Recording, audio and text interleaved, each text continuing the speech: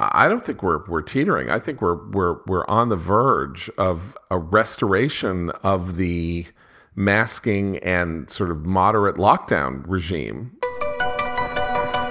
Welcome to Post Corona, where we try to understand COVID-19's lasting impact on the economy, culture, and geopolitics. I'm Dan Senor.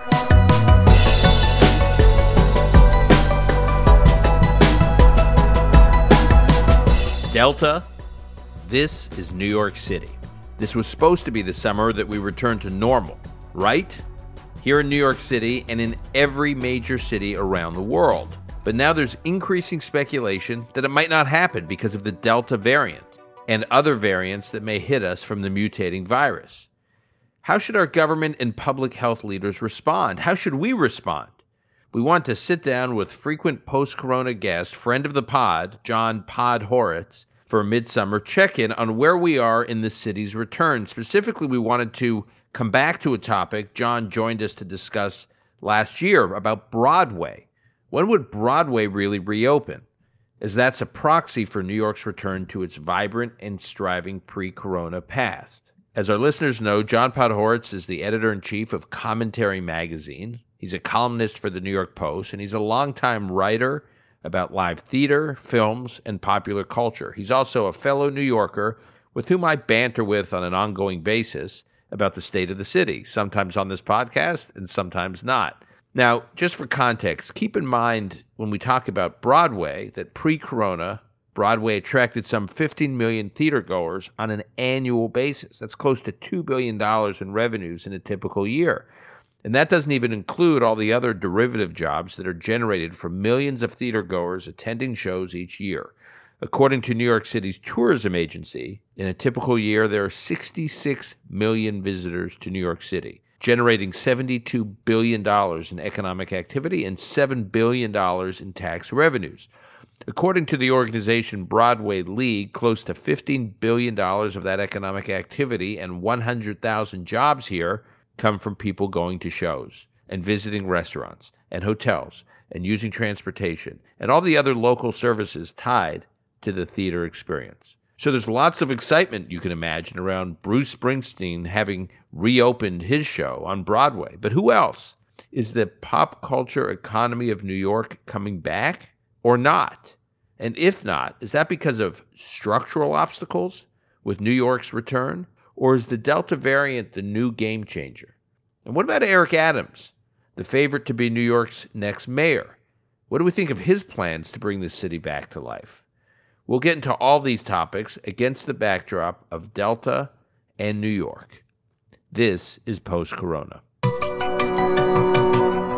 And I'm pleased to welcome John Pod Horitz back to the Post-Corona podcast. John, this is your third visit on the Post-Corona podcast. It's my third Post-Corona podcast. I'm honored. I feel like the Frances McDormand of the podcast. 3 Oscars. I'm 3 Post-Corona appearances. There are few of us, and we're mighty. We don't have podcast swag, but if we did, you would be the first one to receive it. Unlike the merch from Commentary. Merch.commentary.org. That's right. All the Post-Corona podcast listeners should go to the merchandise tab at the Commentary website and order podcast merch. They actually have very cool merch. And if you're a regular listener to the Commentary podcast, as I am, you will appreciate some of that merch. Okay, so John, you were on this podcast in December of last year, and then in April of this year, we're going to focus on some of the predictions you made about where New York City would be now. But before we get to whether or not we can hold you accountable for your predictions, I want you to just describe, I want to set the table here in terms of where we are right now in the pandemic, because it's like this weird phase. Here we are in the middle of summer, and there was this sense for the beginning of the summer, as everyone was getting vaccinated, as there was this pent-up demand for a return to economic and cultural normalcy. And everyone, there was just unbelievable enthusiasm and energy. And now we're like teetering a little bit because some of that energy could be suffocated. So what's going on and why? I don't think we're teetering. I think we're on the verge of some kind of a restoration of the masking and sort of moderate lockdown regime. We already have it in the largest county in the United States, Los Angeles in Los County. Angeles County, which announced a masking policy indoors for everyone, vaccinated or unvaccinated. The number of deaths in Los Angeles County from COVID, the last time I looked on a daily basis, was 2. New York City, I think, And hospitals aren't being overrun. They're not being overrun. In New York, just to give you an example of how this works, there is the man who is going to be borough president of Manhattan, Mark Levine, who is the head of the health committee of the city council and is a COVID hysteric, breathlessly put up on Twitter the fact that hospitalizations are rising in New York City. And he put up a chart showing, from the horrors of last April, May, June to then the spike in January to now. There are 249 people in the hospital with COVID and 52 people in ICU. In the entirety of New York City, a city of 8.4 million people. And Levine is demanding a new masking regime for the vaccinated and unvaccinated. He's not the only one. The Atlantic published 2 pieces today about why people should put masks back on.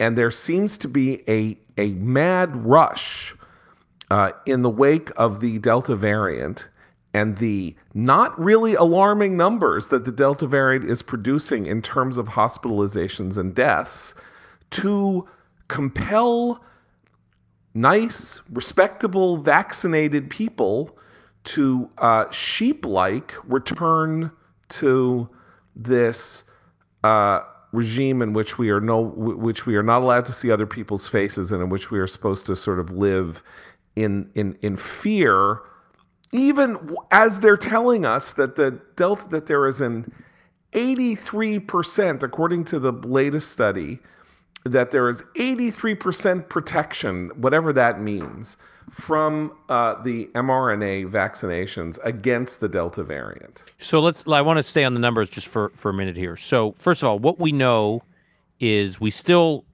know, thanks to some kind of divine intervention, that children are barely affected by COVID, and so far, what we know, barely affected by the Delta variant. That still holds, right?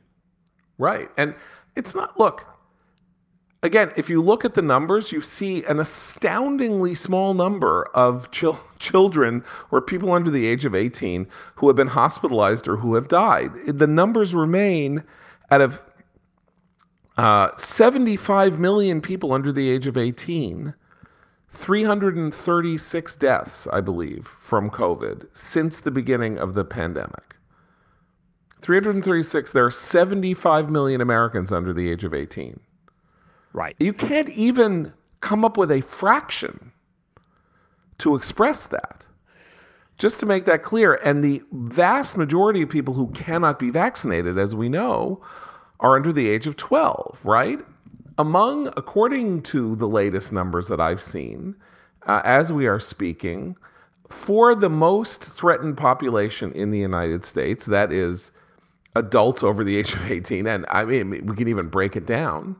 18 and up, 68% of Americans have at least one dose, 60% are fully vaccinated, which means that in a matter of a couple of days, we will hit that magical 70% number of at least partially vaccinated Americans, and we are a couple of weeks away from having 70% of everybody over the age of 18 fully vaccinated. And we have a Delta variant for which these vaccinations are a perfect and extraordinary protection for everybody who has been vaccinated. So when we see these stories, like the Democratic caucus from the state of Texas, where they flew and 3 or 4 members from the state legislature got COVID, when we hear about Nancy Pelosi's office or the White House or the New York Yankees, we see these stories, they lack any kind of context, right? I mean, in terms of how to put them in perspective.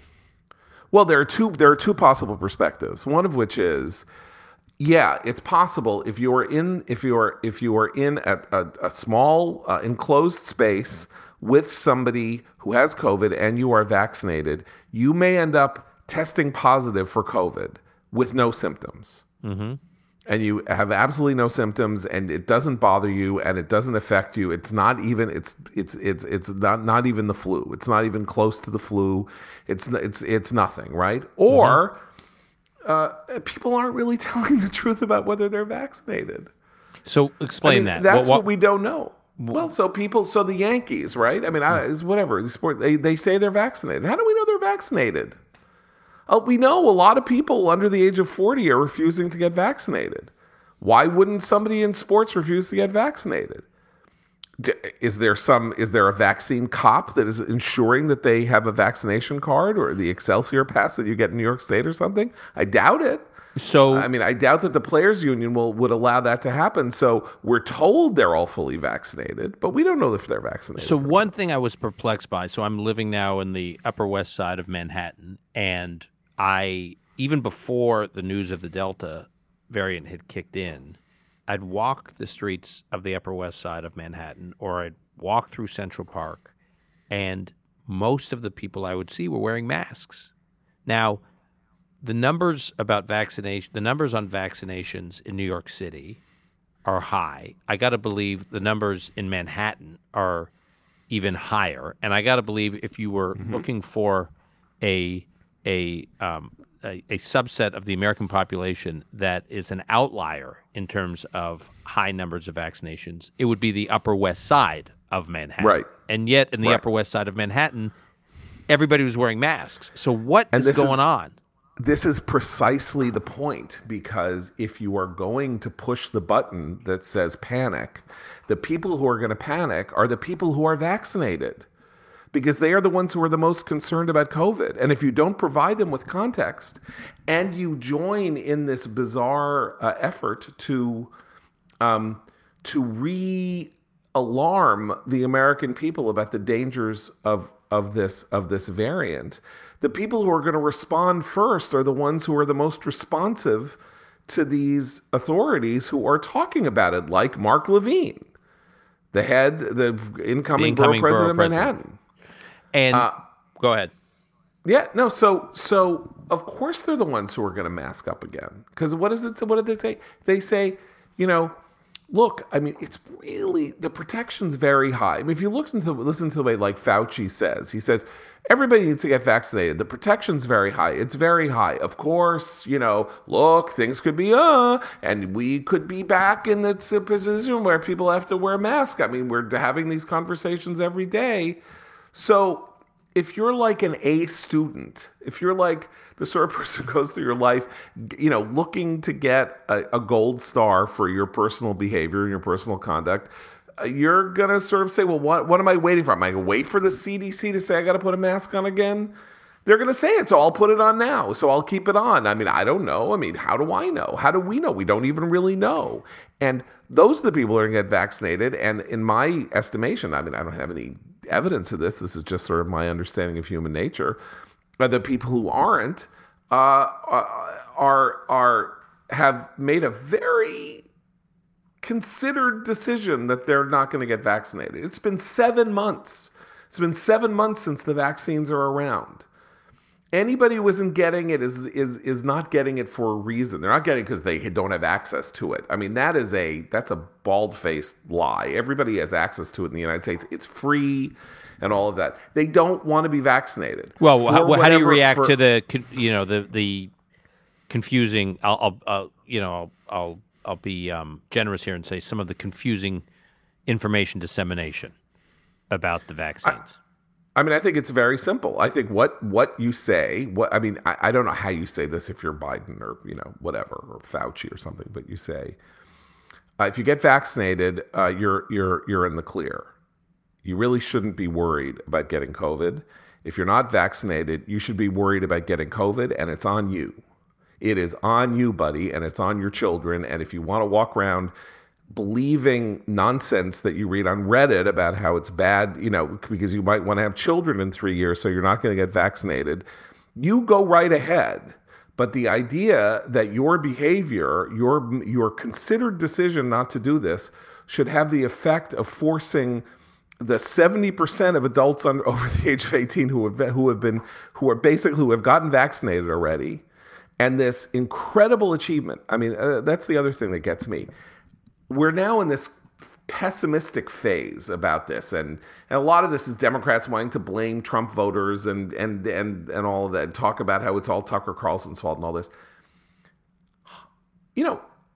Just close to 200 million people in this country have been vaccinated in 7. We've never sought to have anything like this happen before. It's a huge accomplishment. There's been a national mobilization. We don't have the entire population as the baseline because there are, I don't know what it is. I think it's 50 or 60 million people under the age of 12 who can't get it, right? So it's 270 million people, of whom, among the adults, 70% have had at least one shot, and by the middle of August, there will be 70% will be fully vaccinated of the entire adult population in the United States. And the health messaging by by sort of the health media, it has gone in this entirely pessimistic, talking down direction about the terror that we face in terms of this. And again, they're saying that children are going to have to wear masks in schools. The American Academy of Pediatrics is recommending masks for every child over the age of 2, as though there are not profound psychological consequences for making children walk around and not being able to see the faces of other kids and other adults, like the untold issues that are raised by that. It's a horror show. It is a horror show. And they're talking down the achievement of vaccination. And frankly, I think there is an interesting political fight here, because it cannot possibly be in the political interest of this administration not to declare victory over the virus. No, they wanted to. Their goal was to have their equivalent of like their Yom HaAtzmaut moment in Israel, which was July 4th, right? They were going to have whatever the goal was. They said it was going to be 70%. So basically, it's about they were about a month early, but they're going to get to their 70%, and now they're not going to be able to have a celebration. And what's more, if the CDC or whoever at the CDC is going to win this argument, and there is going to be a mask recommendation made, what are the economic consequences of that going to be? I mean, what are the spiritual economic consequences? So I want to stay on this. Okay. So then, what are the motivations of government leaders, like you said, the incoming borough president of Manhattan? Whatever the logical extension of what they're diagnosing right now is a return to some version of these restrictions.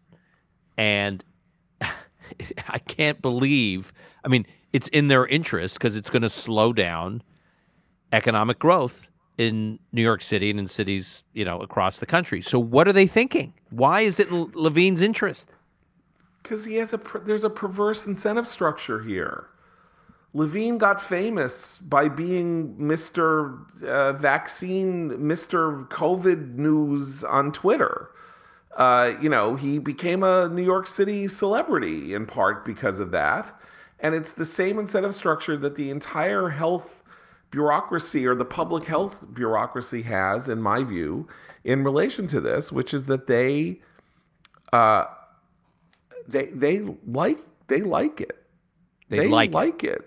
Fauci said, I think people should wear masks whenever they're sick for the rest of eternity. If they have a cold, we're not going to shake hands anymore. Yeah, we shouldn't shake hands anymore. He likes it. It's fine. He's an 80-year-old man. God love him. Whatever. The consequences of what it is that he is suggesting are so far beyond his writ, because they have to do with social cohesion, the American spirit, and all of that, and this whole notion that you can separate out all of that from these public health orders. The public health director of Los Angeles County, Barbara Ferrer, isn't even a doctor. She's some kind of PhD in communications from Brandeis, and her entire career has largely been about talking about how the healthcare system is unfair to minorities. So what she knows about epidemiology is what I know about epidemiology, which is what she reads in the newspapers. And so she can say whatever she wants. I can't impose my views on everybody, but she can sort of impose her views on everybody. I noticed the sheriff of Los Angeles County said, hey, I'm not enforcing any of this. Don't you get me involved in your nonsense. I'm not doing that. You can't get me to walk around arresting people with my guys for people who aren't wearing masks. And I'm not going to do that. So even there, you have a kind of interesting division between this world of people who are incentivized to be hawkish on this, and I think everybody else. But and then people who, like I say, are sort of like good. But what about the argument that some of the epidemiologists make that the masks, the reimposition of the masks will help us reduce, this variant mutating and getting new variants, and it just slows down that entire process? Yeah. Well, okay. So here's the ultimate the ultimate problem with this is. Are you going to make policy about the single most disruptive event of our lifetimes on the basis of a fear of something that hasn't happened yet, but you don't know if it will, but it could, but it won't, but it will? There are two ways of looking at this, one of which is, are we actually now taking as our goal or our purpose the eradication of COVID? Because the eradication of COVID is a matter lasting decades. We eradicated smallpox. The first time anybody was vaccinated against smallpox was in the 18th century. I mean, this is not people exposing themselves to smallpox in order to prevent them from getting larger smallpox. Happened in the 18th century. You don't eradicate diseases with a snap of your fingers. And it's like, what did Boris Johnson say when he announced that they were ending COVID restrictions? He said, we need to learn how to live with this disease, meaning that there's going to be some version of it around. There'll be variants, and this will happen just as that's where it's like the flu. And if we hold to this impossible standard that we can't do anything unless we have 95% vaccination rates, human nature has taught us a very important lesson here, I think. I mean, social scientists who are serious people should be studying this, forever, which is, you say to people, okay, here is this thing. It's a vaccine. It's going to help you with this and get your life restored and help your children and all of this. And you throw it out there and you tell people and you give them all the information. You tell them. And in the end, 60 to 70, 20 to 40% of them aren't going to do it because they don't trust you and they don't trust this and they have their own ideas and they don't like doctors. And, when they went to a doctor, they were misdiagnosed with something and they read something on Facebook, or they read something here, or their mother told them something else, or their uncle had something. And this is what it's going to be like. This was probably always true. We just never had a kind of collective understanding. We didn't have these kind of stats and a collective understanding that in the end you ask people to do it, and if you get 70% of people to do it, that's pretty amazing. Yeah, I have the numbers. I just pulled up the numbers. So yeah. So the nearly 80% of those over 65 years old, so they're the ones at highest risk, are vaccinated, and 60% of all adults are vaccinated. Those are extraordinary numbers. Right. Boris Johnson, I agree, has been very impressive. The chief medical officer of the UK said, quote, "We could get into trouble again surprisingly fast." And despite the chief medical officer saying that things could get really bad quickly, Prime Minister Johnson is saying full steam ahead. We're reopening. Right. Now, I mean, it's not, the odd thing is, right, so it's not really full steam ahead. It's, okay, we have the vaccines. Either the vaccines give you immunity against COVID, or they weaken its effect on you dramatically, extraordinarily. And so That's what happens if you're vaccinated. And if you're not vaccinated, fine. That's your responsibility. Then the obvious rejoinder to that is, well, you can't say that about kids. You can't say that about people under 12. You can't say that because it's not approved for them, and they're children, and you can't just leave them to the hazards of a terrible virus. And guess what? They don't get it. They don't get it. They don't transmit it, and they don't have it, and they don't die from it, and they're not hospitalized from it. An infinitesimal number of them get this. And so that theory, which is what undergirds the American Academy of Pediatrics saying kids over 2 should wear masks, is an extremist theory. That it is extremism to say. Well, they'll say if you reduce the replication of the virus by 50%, you reduce the number of variants by 50%. Isn't that important? Yeah, but how do we know in which direction? Like, I mean, this is the thing about the variants. It's like apparently, there could be an iota variant or an epsilon variant or whatever. Delta Airlines, I'm sure, wished that my terrible one of those. Yeah, right. Yeah, it could be stronger, or it could be weaker. I mean, it could evade certain things and strengthen in others. It could wreak havoc in other countries and have no effect here. I mean, that's part of the problem here is it's not going away. And so either you're telling people that we are living in an atmosphere in which every couple of months they could say, you know what, your kids have to come home from school for another 2 weeks and go on Zoom, or you have to wear a mask everywhere, or at worst, you're not allowed to go into your office, or you can't go to a stadium, or you can't go to a movie theater, and all of that. And then, really, we're going to live like that? We've already seen. We're living with the consequences. We have this roaring recovery, right? You were talking about in this thing. We're going to get the GDP numbers, and they're going to be like, your eyes are going to pop out of your head when you get the second quarter GDP numbers. But we already have this massive supply chain disruption all over the place because of what happened last year. Are we going to go back into that and choke the recovery off? Like, the third quarter numbers, if we have some kind of a resurgence of a lockdown, even mildly, what happens to the supply chain then? What happens we're already hearing there's, terrible labor shortages. Then you're imposing new forms of labor shortage. I just don't. And, Biden and Ron Klain, the chief of staff and all of this, are chicken. I think they're chicken. I think they won't go and say, all right, enough. Like, I'm the president of the United States. Enough already. We did this for a year and a half. Genug. We're done. We got to live with it. We got to recover. Our entire political future is based on this. Everything we want to do is based on it. Is based on a roaring recovery and things being good. You are not going to talk this country down into another emotional tailspin. Right. And but they can't do it.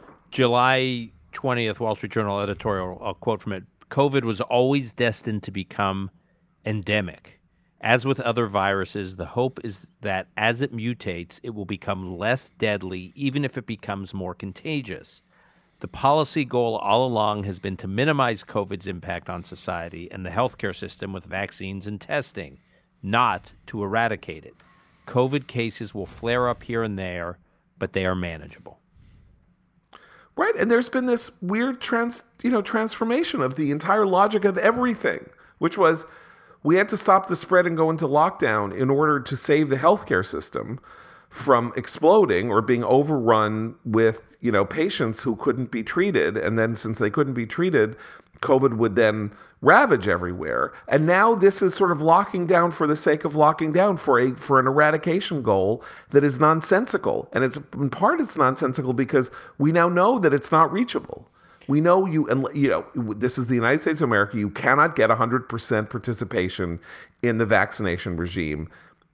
This is very clear, and people who don't get vaccinated are idiots. But so what? So, all right, let's just stay on that for 1 second. So you recently on your podcast had MBD, Michael Brendan Doherty, on from National Review to talk about what I thought was an excellent piece about how we've basically bungled our communication with those who are vaccine skeptical, vaccine resistant. I think he doesn't like the term anti-vaxxers. He thinks there are plenty of people who don't have the vaccine that aren't anti-vaxxers.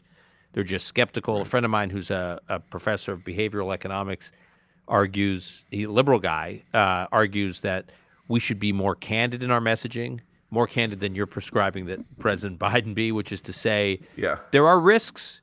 This professor, I don't want to name him. I don't know if he wants to be quoted, but he says, he says we shouldn't say the vaccine is safe and effective, even if we believe it. We should say we believe the vaccine is safe and effective, and we believe there are still risks with it, but there are also risks with getting COVID. And the risks with getting COVID are greater than any risk you could possibly imagine with the vaccine. In other words, just change the way we talk about it to those who are skeptical. Right. Well, look, so one of the numbers that is floating around in the conspiracy theory world is that the sort of the national healthcare statistic thing, VAERS, says that, 6,800 people have died of COVID who've been vaccinated or have been vaccinated have died. Mm-hmm. Okay. But that's 6,800 people who have died vaccinated in the United States. People die every day, and they die of things that aren't COVID, even if they've been vaccinated and all of that. But it's very easy to sort of take these stats and kind of mush them into something that is recognizably something that will cause people to increase their vaccine hesitancy. What I took away from Michael Brendan Dougherty's appearance and his piece and all that is, this is a fool's errand. That we've said what we've said, the vaccines are out there, people know people who've gotten vaccinated and and they know a lot of people have gotten vaccinated, and it is now a deliberate, conscious, considered choice not to get vaccinated. And as I say, as my grandmother would say, sei gesund, like to your health. Good, you've made this choice. We're now in a bizarre position where the vaccinated are being governed by the unvaccinated. There was a time when the whole notion of this was, we all had to live under these restrictions because there was no way of preventing the transmission of the virus otherwise. And so better to be safe than sorry. There was no other way other than keeping people apart to the extent possible to restrain the transmission of the virus. And now it's in order to I don't know what, in order to allow the unvaccinated to remain unvaccinated. I mean, not that there's no way to force them, but in order to allow that, then you have to go around in masks. All right. Well, I mean, screw them. It's like, I'm not wearing the whole point of wearing a mask is so that you don't give somebody else COVID. It's not so you don't breathe in COVID, as far as I understand it. So you don't give somebody else. I'm not going to give anybody COVID. So if you tell me, Mark Levine or whoever's in New York or, Barbara for whatever, that I'm supposed to wear a mask, I want to throw an egg at your head. I mean, I did what I was supposed to do. You're telling me all the health stats say I'm not going to give anybody else COVID. Don't tell me to put a mask on. I did what you told me to do, and now you're telling me I got to wear a mask. Well, I don't have to wear a mask. You tell them to wear a mask, and if they don't wear a mask, and they get other people sick, then I hope they feel really sorry about it. But where else are we in relation to this? Okay, so where we are is we're in the middle of summer in New York City. We were all excited about New York City's return to normalcy, and I think it applies. New York City can be a proxy for cities all over the world. I want to go back to some predictions you made in our earlier podcast, so I'm going to make you uncomfortable and play a few choice sound bites that you made, and then you'll tell us where you think we are relative to what you predicted. So the first one was about Broadway and the return to Broadway and why you believe Broadway would never be the same. So let's play that first one. This is from December of last year.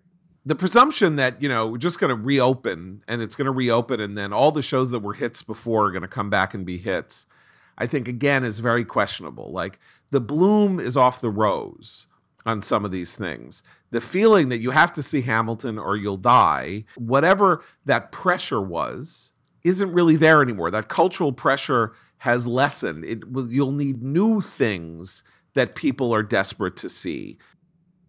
Okay. So why were we talking about that in December of 2020? Because New York City pre-pandemic, the Broadway industry was generated about $2 billion in revenues.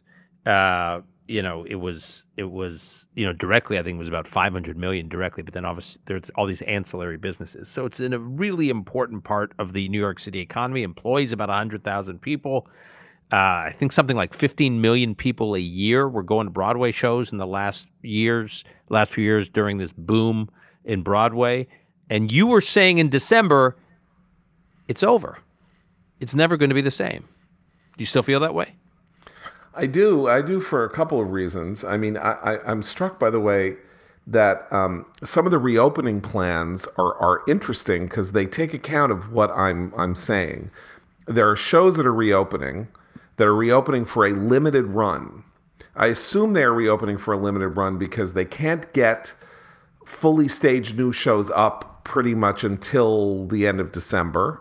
And so you have shows that had closed, like a musical called Waitress.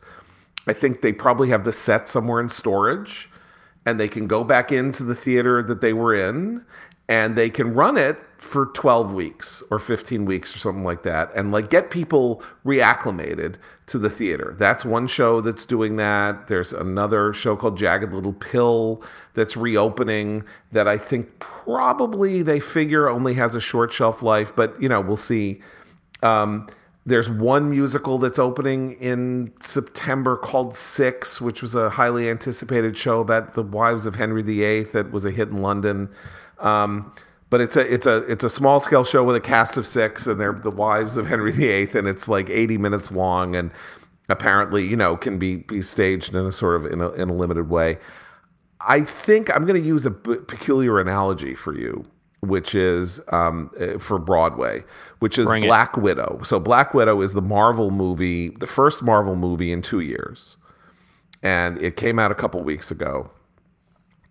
Marvel is the cash cow of the 21st century. It's the single greatest entertainment. The Marvel Cinematic Universe, starting in 2008, is the single greatest entertainment cash cow that we have almost ever seen. 24 straight money-making hits. Some of them, bringing Disney, who bought Marvel at some point, in like to 60 to 70% of market share in theaters in 2019, largely through showing these Marvel movies and stuff like that. So Black Widow opens. It opens in theaters. It opens on Disney. There's a $30. You can get it on Disney Plus for $30, and it doesn't do that well. And you know why? It's not. First of all, it's not that good a movie, so I don't think that there was good word of mouth. But again, like, not that fresh. Like, it's been 2 years, and you know what? Like, there was a kind of momentum, and it was going, and it was part of the national cultural conversation. They kind of kept it going with these shows on Disney Plus that are Marvel Cinematic Universe shows, but they're TV shows. They're not movies, and they kind of, you've had a lot of Marvel product, and it's free, and it's on Disney Plus, which you're paying $6 a month for. And I don't know, to go to the theater. And so I'm very struck by this, because you would have thought this was the impregnable fortress of popular culture, that people were excited by it. They haven't been as excited by anything really, in decades. That you put something, it says Marvel, and you go. The only thing like it is Pixar.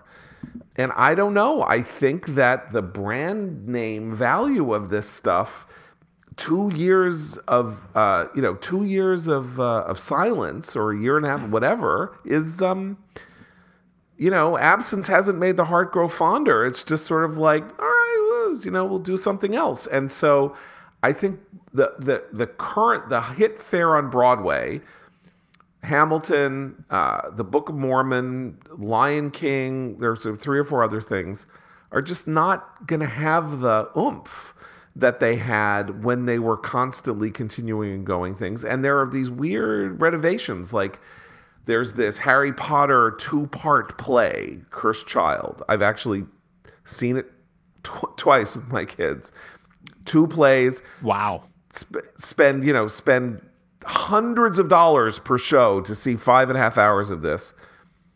They've renovated it. It's reopening as a single show. They edited it down to a single show. Why? Because they know they can't pull the business anymore.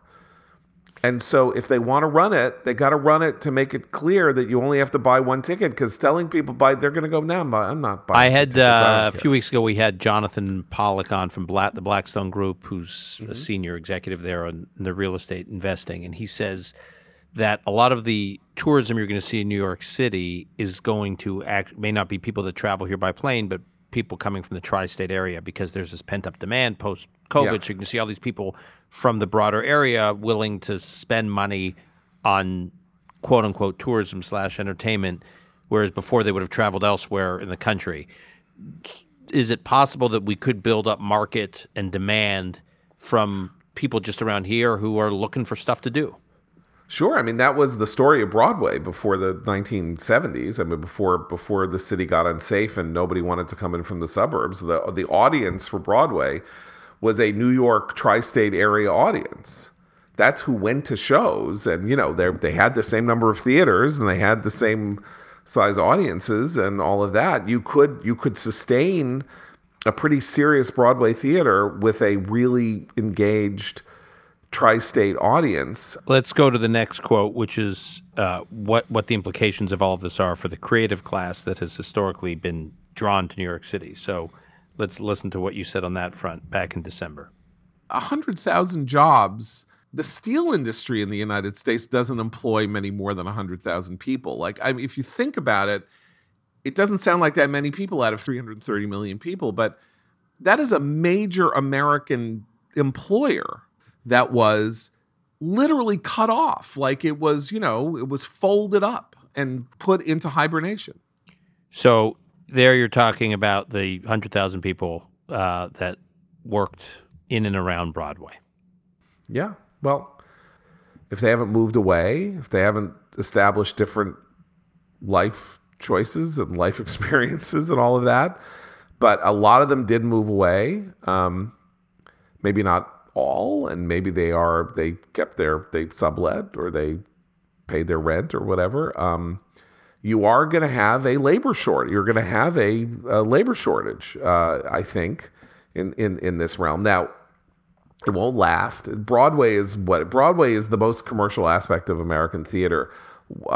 So, if people don't want to come and be stagehands, I know 50 people who are theater crazed who would do it, if the jobs were open and you didn't, and somehow they relaxed some of the union rules or something like that so that they could do it. It's like the story about the guy, people will run away with the circus and do anything, including clean up after the elephants. That's show business has that glamour, and you could have that, but it's going to be a slower build. Like, one of the reasons that I think you're seeing people say that it's not really until in the middle of 2022 that they can get the really big shows up. It's in part because they may not be able to get everything they need to get in time. They may not be able to build the sets in time. They may not have the labor back in time and all of that. And so that could slow things down. And this is like baseball strikes and stuff like that. Like, the longer people live without this stuff, the more they become aware that they can live without this stuff. Like, every time a sport goes on strike, it loses 10% of its audience and they don't come back. So, I don't know. I mean, or I could be wrong, or because this is all unnatural, it really could zing back, but who knows? Let's talk about what it's like to walk these days through Times Square and Midtown generally. I mean, right now I'm in Midtown, and many of these buildings are still basically empty. I mean, the New York Times at the beginning of the pandemic did a story on 1271 Avenue of the Americas on 6th Avenue, which is the former Time Life building, which pre-COVID had 8,000 employees coming into it every single day. And when the Times article was written by Michael Wilson, it was like 500 employees coming in a day. I think the numbers have apparently gone up a little bit, but not much. Midtown is still pretty empty. Let's listen to what you were saying in December.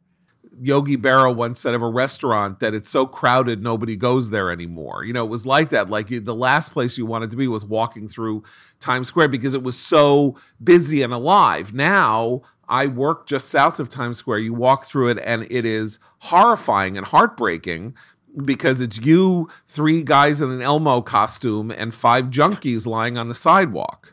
So it's not much better. Right. That's exactly. I mean, it really isn't much better, and it's like these stats on the subways and the commuter railroads into New York City. I mean, they're still like no one is riding them, and some of this I think is the result. I mean, there's sort of large scale reasons for this. New York is one of the states that if you're unemployed, you're getting $600 a week between the state and the federal government. You're getting $30,000 a year as an unemployed person. That's a $15 an hour job that lasts until September 24th of this year when the federal benefit is cut off. And so maybe a week after that, you won't be able to get a seat on the subway anymore because people will be okay. I got my time off here. You competed for my salary, and I did fine staying home.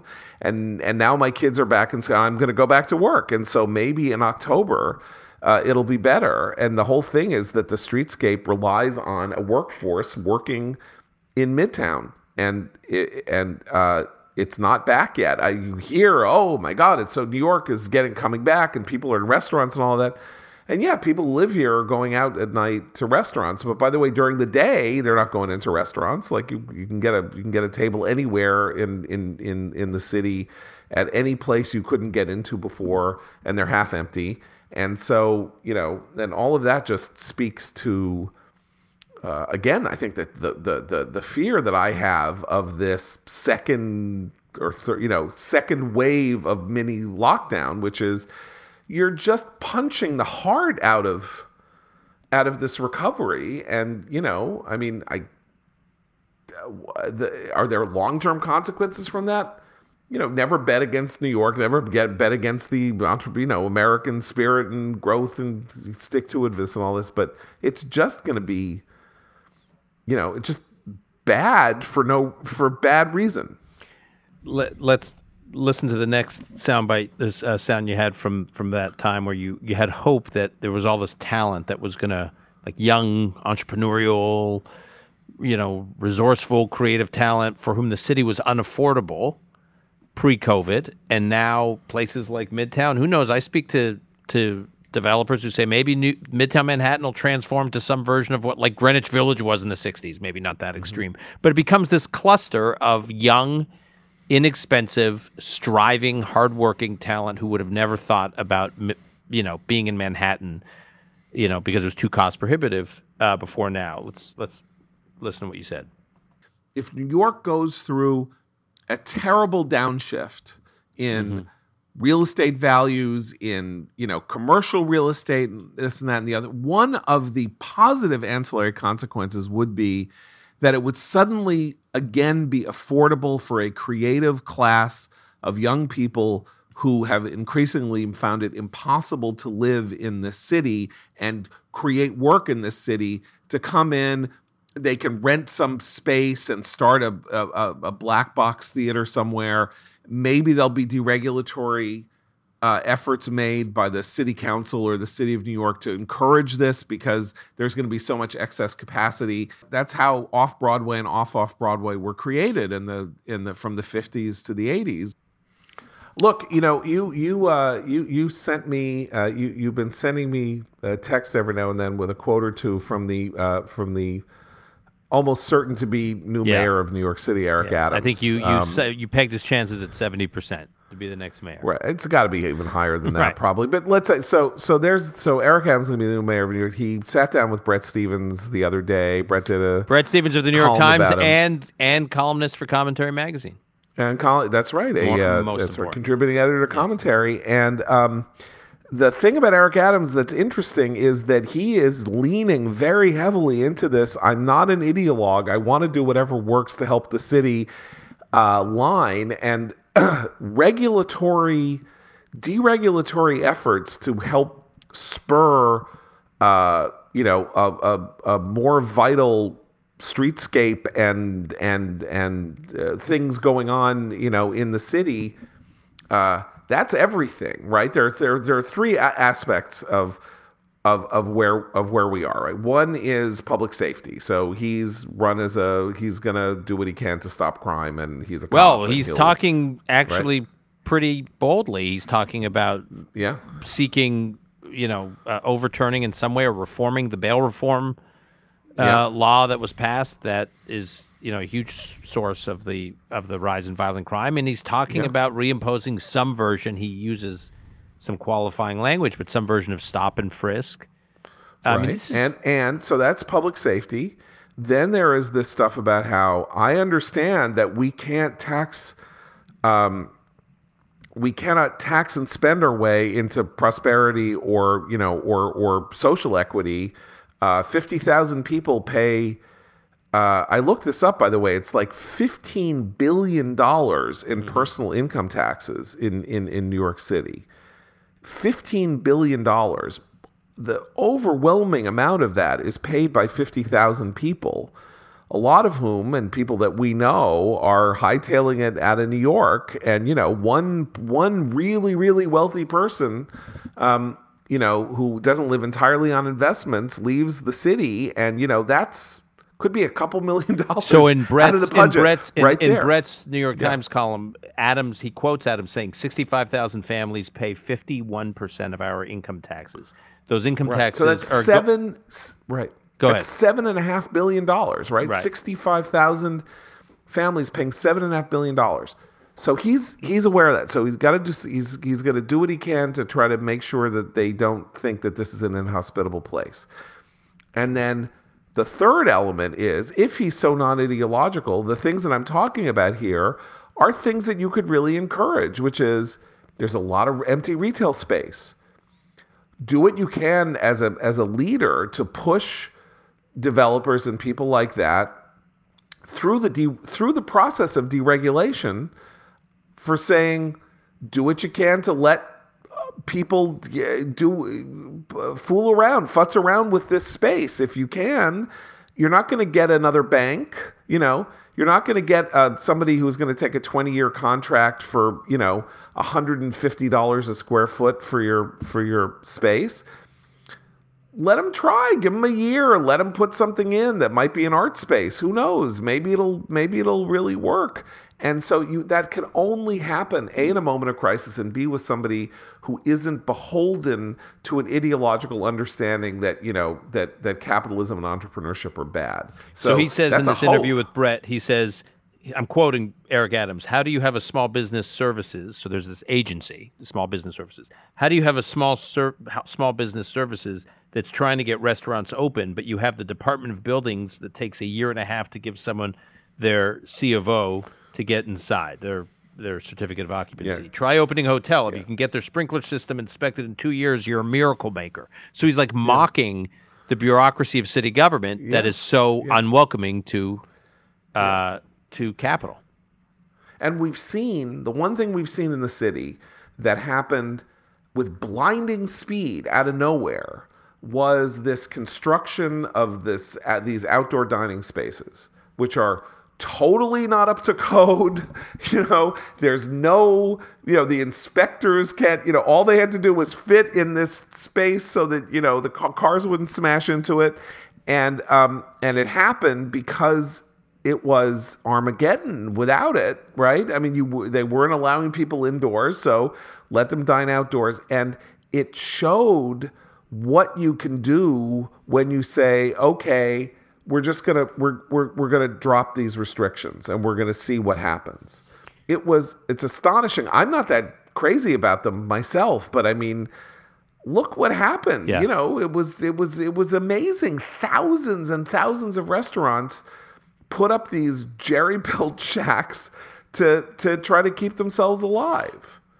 In terms of Eric Adams, now that we're talking about him, it seems like if he wants to do the things he's talking about doing, the items, the agenda items he ticked off in his meeting with Brett, he's going to have to risk basically going to war with the New York Times editorial board. I mean, I'm not saying he's going to have to be Giuliani in 94, 95, but pretty close. I mean, if he wants to reimpose stop and frisk, if he wants to take on the bail reform laws, if he wants to put together, reinstitute that plainclothes detective unit that de Blasio disbanded, this will become, in this environment, hugely controversial. Do you think he's got it? We don't know. I mean, we'll see. But there are reasons to think that he should lean into this. They didn't endorse him. The New York Times. And the New York Times didn't endorse him. They endorsed Catherine Garcia. And all the progressive political leaders endorsed other candidates, too. Yeah, everybody wanted somebody else. Who endorsed him was my paper, the New York Post. That's who endorsed him. And he won because he won middle class and working class black voters all over the city and others. He didn't win Manhattan. He didn't win the white people in Manhattan who are the New York Times' people. And he's not beholden to them. And he has laid out very clearly, I would say, a pretty firm, in an odd way, a pretty firm outer borough, what we used to call classically an outer borough strategy, which is he wants to talk to the working people of New York City. Progressives are always talking about helping the working people of New York City, but what do? They side with unions, and they side with labor unions who insist on contracts with city and state that make it impossible for non-union labor to get any work. And therefore they shackle young entrepreneurs who could maybe get an easy get some work from the city to install smoke detectors in city housing. I mean, who the hell knows what, and all of that stuff. And he needs, and because he is aware that he needs this ATM that is the ultra wealthy of New York City to remain here. He needs to do all this in tandem, but it will mean something to them that the city has a responsive mayor who is friendly to business, who is friendly to the effort to, reestablish New York as a place to do business. And I just mean their kind of business. I mean just a place to do business, a hustler's town, a hustler's city. And a place where, if you can make it there, you can make it anywhere. So he has every incentive, but it's hard because, when you get attacked, you have to have the perversity in some sense of a Rudy Giuliani. Rudy liked it. I think he liked it. He took fuel, right, rage fuel from the New York Times' hatred of him. Right. De Blasio, not De Blasio. Adams says in this, Brett, in the interview with Brett, he says, when he talks about what happens when taxpayers leave the city, their income taxes are going to, the importance of keeping them is because their income taxes are going to the police, the teachers, the Department of Sanitation. We have people who say, who cares whether the rich leave? You'd better connect the dots. I care, he says. Yeah. No, I mean, all I'm saying is he is saying very interesting things. Governing, according to what he's saying, will take backbone to resist the yelling and to resist, frankly, unintelligent people like Mark Levine, who, seems to think that you can run a city by being a, whining crybaby scaredy cat on the one hand, and then, resisting sort of, NPR, liberal, progressive, AOC stuff, even though there's no one defending you except say the New York Post. Well, there weren't many people defending Rudy except the New York Post, And he barely got elected the first time, and he won in a romp the second. So results are what are going to matter here. Let's play. I want to play one more piece of sound from that interview, because I asked you at the end of that interview in December to lay out specifically Broadway, but it was more like a symbol for the city turning around. Tell us your big idea for how to create energy and excitement in the creative culture scene in New York. Here was your idea. If there's one thing you could prescribe to restart Broadway post-corona, what would it be? I would say that the thing that could get people back to Broadway is bring in 10 huge stars to do shows for 6 months. If you had 10 major across-the-board stars who were all appearing in Broadway at the same moment, that would be my prescription. And who cares what it costs? So, John, isn't that what Springsteen is doing right now? He's got a limited. He reopened his show was supposed to end. He ended it before the pandemic. Nothing to do with the pandemic, and he's decided to reopen it to a version of what you prescribed there, and I think it goes right through Labor Day weekend. Right, he's doing that, and then David Byrne is reopening his show, American Utopia, right, which has already been on. Both these shows have actually already been on HBO, but somehow that doesn't seem to hurt. But I mean, the big thing that's like this, but I think it's kind of weird, is that there's supposed to be this huge concert in Central Park. Right. That Springsteen is going to be in, and Paul Simon should be in. I think someone under the age of 300 should probably be in that concert. I mean, this is really a fantastic. Who else is gonna? What are they gonna get? Like, Harry James and Benny Goodman. I mean, fine. I mean, people. You want to get 500,000 people to go into the park. Get Olivia Rodrigo. I don't know, Billie Eilish. I mean, I know they're not New Yorkers, but I mean that's what you need for real energy and juice. You got to get young people. The one thing that is happening on Broadway, which was planned before the pandemic, is going to happen after the pandemic, is Hugh Jackman is going to do The Music Man. Mm-hmm. That's supposed to open in February. Doesn't really fit my model because.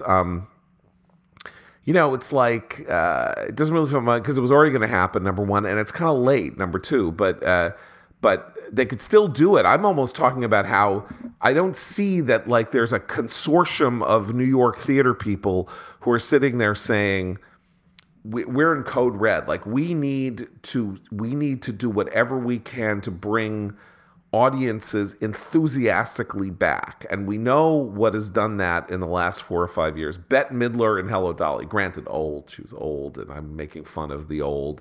But theater is a very expensive proposition. I don't know. Frances McDormand has won 3 Oscars. She could come and do a play on Broadway. There are various things. Ben Platt could come back and do Dear Evan Hansen. Like that's a famous performance. It's about to be in a movie.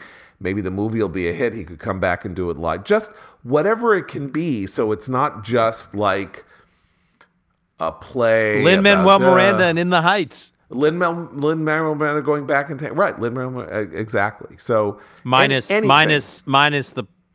woke backlash. Minus the woke backlash. In the Heights. Right. Yes. By the way, before we wrap, yes. What's your quick take on the In the Heights? What did we learn from that, from the release of the movie? Never apologize. Never apologize. Fight back. They say, oh, you made us invisible. We're Afro-Latino, and you made us invisible, Lin-Manuel Miranda, because you didn't cast anybody. And then what he should say is, drop dead. Because if you don't say drop dead, they own you.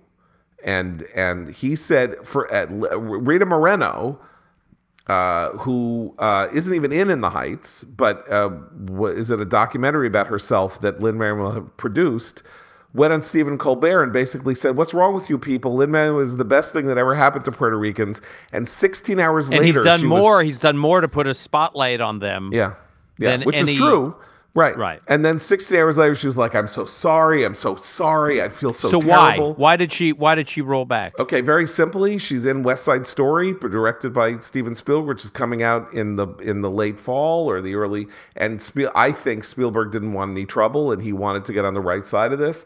And he is in for a bruising, because if you can accuse Lin-Manuel Miranda of rewriting, Latino history for your own horrible, selfish cultural ends, imagine what they're going to say about Steven Spielberg and Tony Kushner, the screenwriter, making a musical about Puerto Ricans in the late 1950s in New York City. Neither one of whom is they have more in common with you and me, Dan, than they do with Puerto Ricans. Let's just say in the circumcisional category.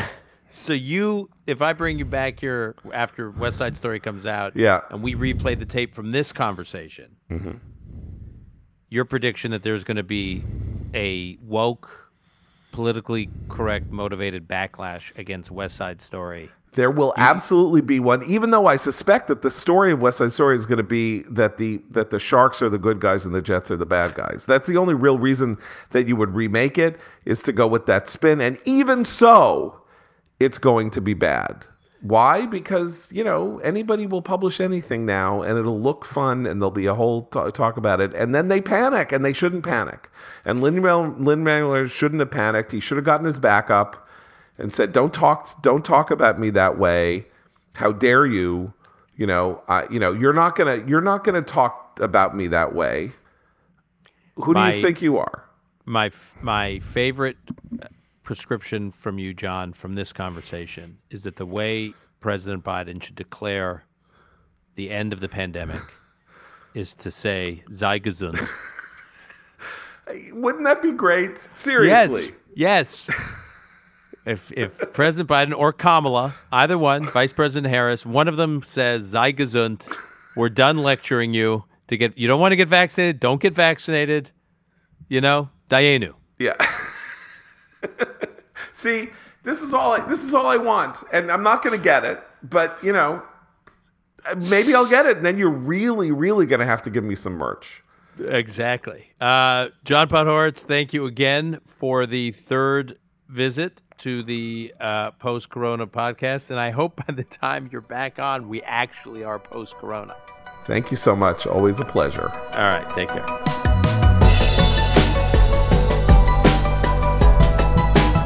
That's our show for today. If you want to follow John Podhoretz's work, subscribe to Commentary Magazine.